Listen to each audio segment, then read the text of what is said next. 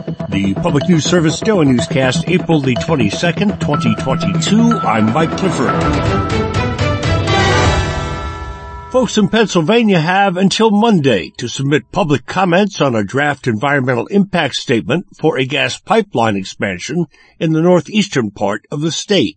Some critics of the project say the Federal Energy Regulatory Commission hasn't properly considered all the effects of the proposal. The regional energy access expansion by the Transcontinental Gas Pipeline Company would mean 22 miles of pipeline in Luzerne County and nearly 14 miles in Monroe County. Jessica O'Neill with the group Penn Future says the impact statement doesn't go far enough in discussing how additional pipelines would affect natural resources. This pipeline would cut across really sensitive, exceptional value waterways, and we don't think that the draft EIS does enough to look at the cumulative impact of the cuts through these waterways. There's endangered and protected species. There are a lot of people that rely upon the high-quality waterways for their living. The public comment deadline is 5 p.m. Monday, and comments can be submitted online. I'm Emily Scott.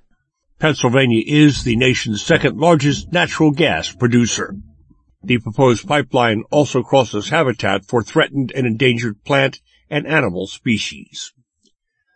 A bill on Governor Bill Lee's desk would expand eligibility for certain types of work licenses to DACA recipients, people with temporary protected status, and anyone else authorized to work in the U.S. Backers of the bill, including Luis Mata with the Tennessee Immigrant and Refugee Rights Coalition votes, say it will allow individuals who want to work in bars, real estate, salons, medical technology, and more obtain the credentials needed to do so. Being able to let Tennessee use the skills and talents that already exist here for the individuals who are going to benefit. They are able to use those skills and talents that they've trained and invested so much in. Senate Bill 2464 was sponsored by Republican State Senator Shane Reeves of Murfreesboro. The governor is expected to sign it. Nadia Ramlagan reporting. Tennessee is among a handful of states nationwide that have seen the largest increase in its immigrant population, up by nearly 200,000 in the last 2 years.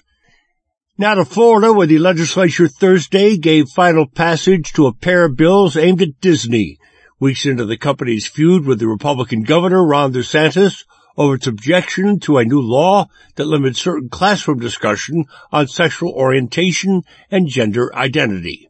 That from CNN. One of the bills would eliminate the unique status that allows Disney to operate as an independent government around its Orlando area theme parks. This is PNS. Today marks the annual Day of Silence led by the Gay, Lesbian, and Straight Education Network to raise awareness about discrimination and harassment of LGBTQ+ students and what they face in schools. Hundreds of anti-trans bills have been introduced across the nation in 2022 alone, including in Missouri. Katie Erker-Lynch with Promo Missouri notes one bill the legislature is considering would prohibit gender-affirming healthcare for trans children, and another would ban transgender girls from participating in school sports. It's not really about saving women's sport. It's about discrimination. So it's really, okay, can we ban kids from athletics? Can we ban kids from healthcare? And the question that really begs is whether LGBTQ+ people should be treated fairly across all areas of life. Last week, the Missouri House advanced the school sports bill by including it in a separate bill on how elections are run. I'm Lee Volke reporting. Meantime, the end of the semester is approaching for Hoosier students, and food aid groups across the state are working to ensure that folks have enough to eat during final exams and beyond. A survey of more than 350 campus food banks by the organization Swipe Out Hunger found those same banks have distributed more than 1 million pounds of food to 152,000 students across the nation. Gigi Brown, who oversees Ivy Tech's student-run Bare Necessities food bank, says demand typically spikes at certain times each year, most notably during holidays and the summer.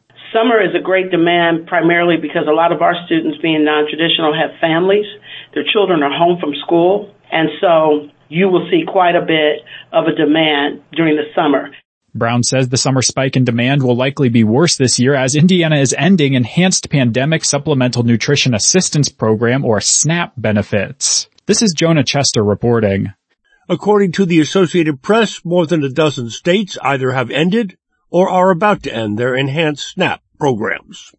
Finally, Mary Sherman tells us members of the Ohio military community have a new tool in their arsenal to fight rising fraud. AARP says veterans, active duty service members, and family members are 40% more likely to lose money to scams and fraud than the civilian population. Mike Kassler with the Central Ohio AARP Fraud Watch Network explains as a group these folks lost over $267 million last year, a 162% increase from 2020. And he believes the amount could be much higher. A lot of times what we see are people are victims, and they don't want to talk about it in public. They don't want people to think that maybe they're losing their edge or that they're just not smart enough to have spotted it. This is Mike Clifford for Public News Service, member and listener supported, heard on radio stations big and small, your favorite podcast platform. Find our trust indicators at publicnewsservice.org.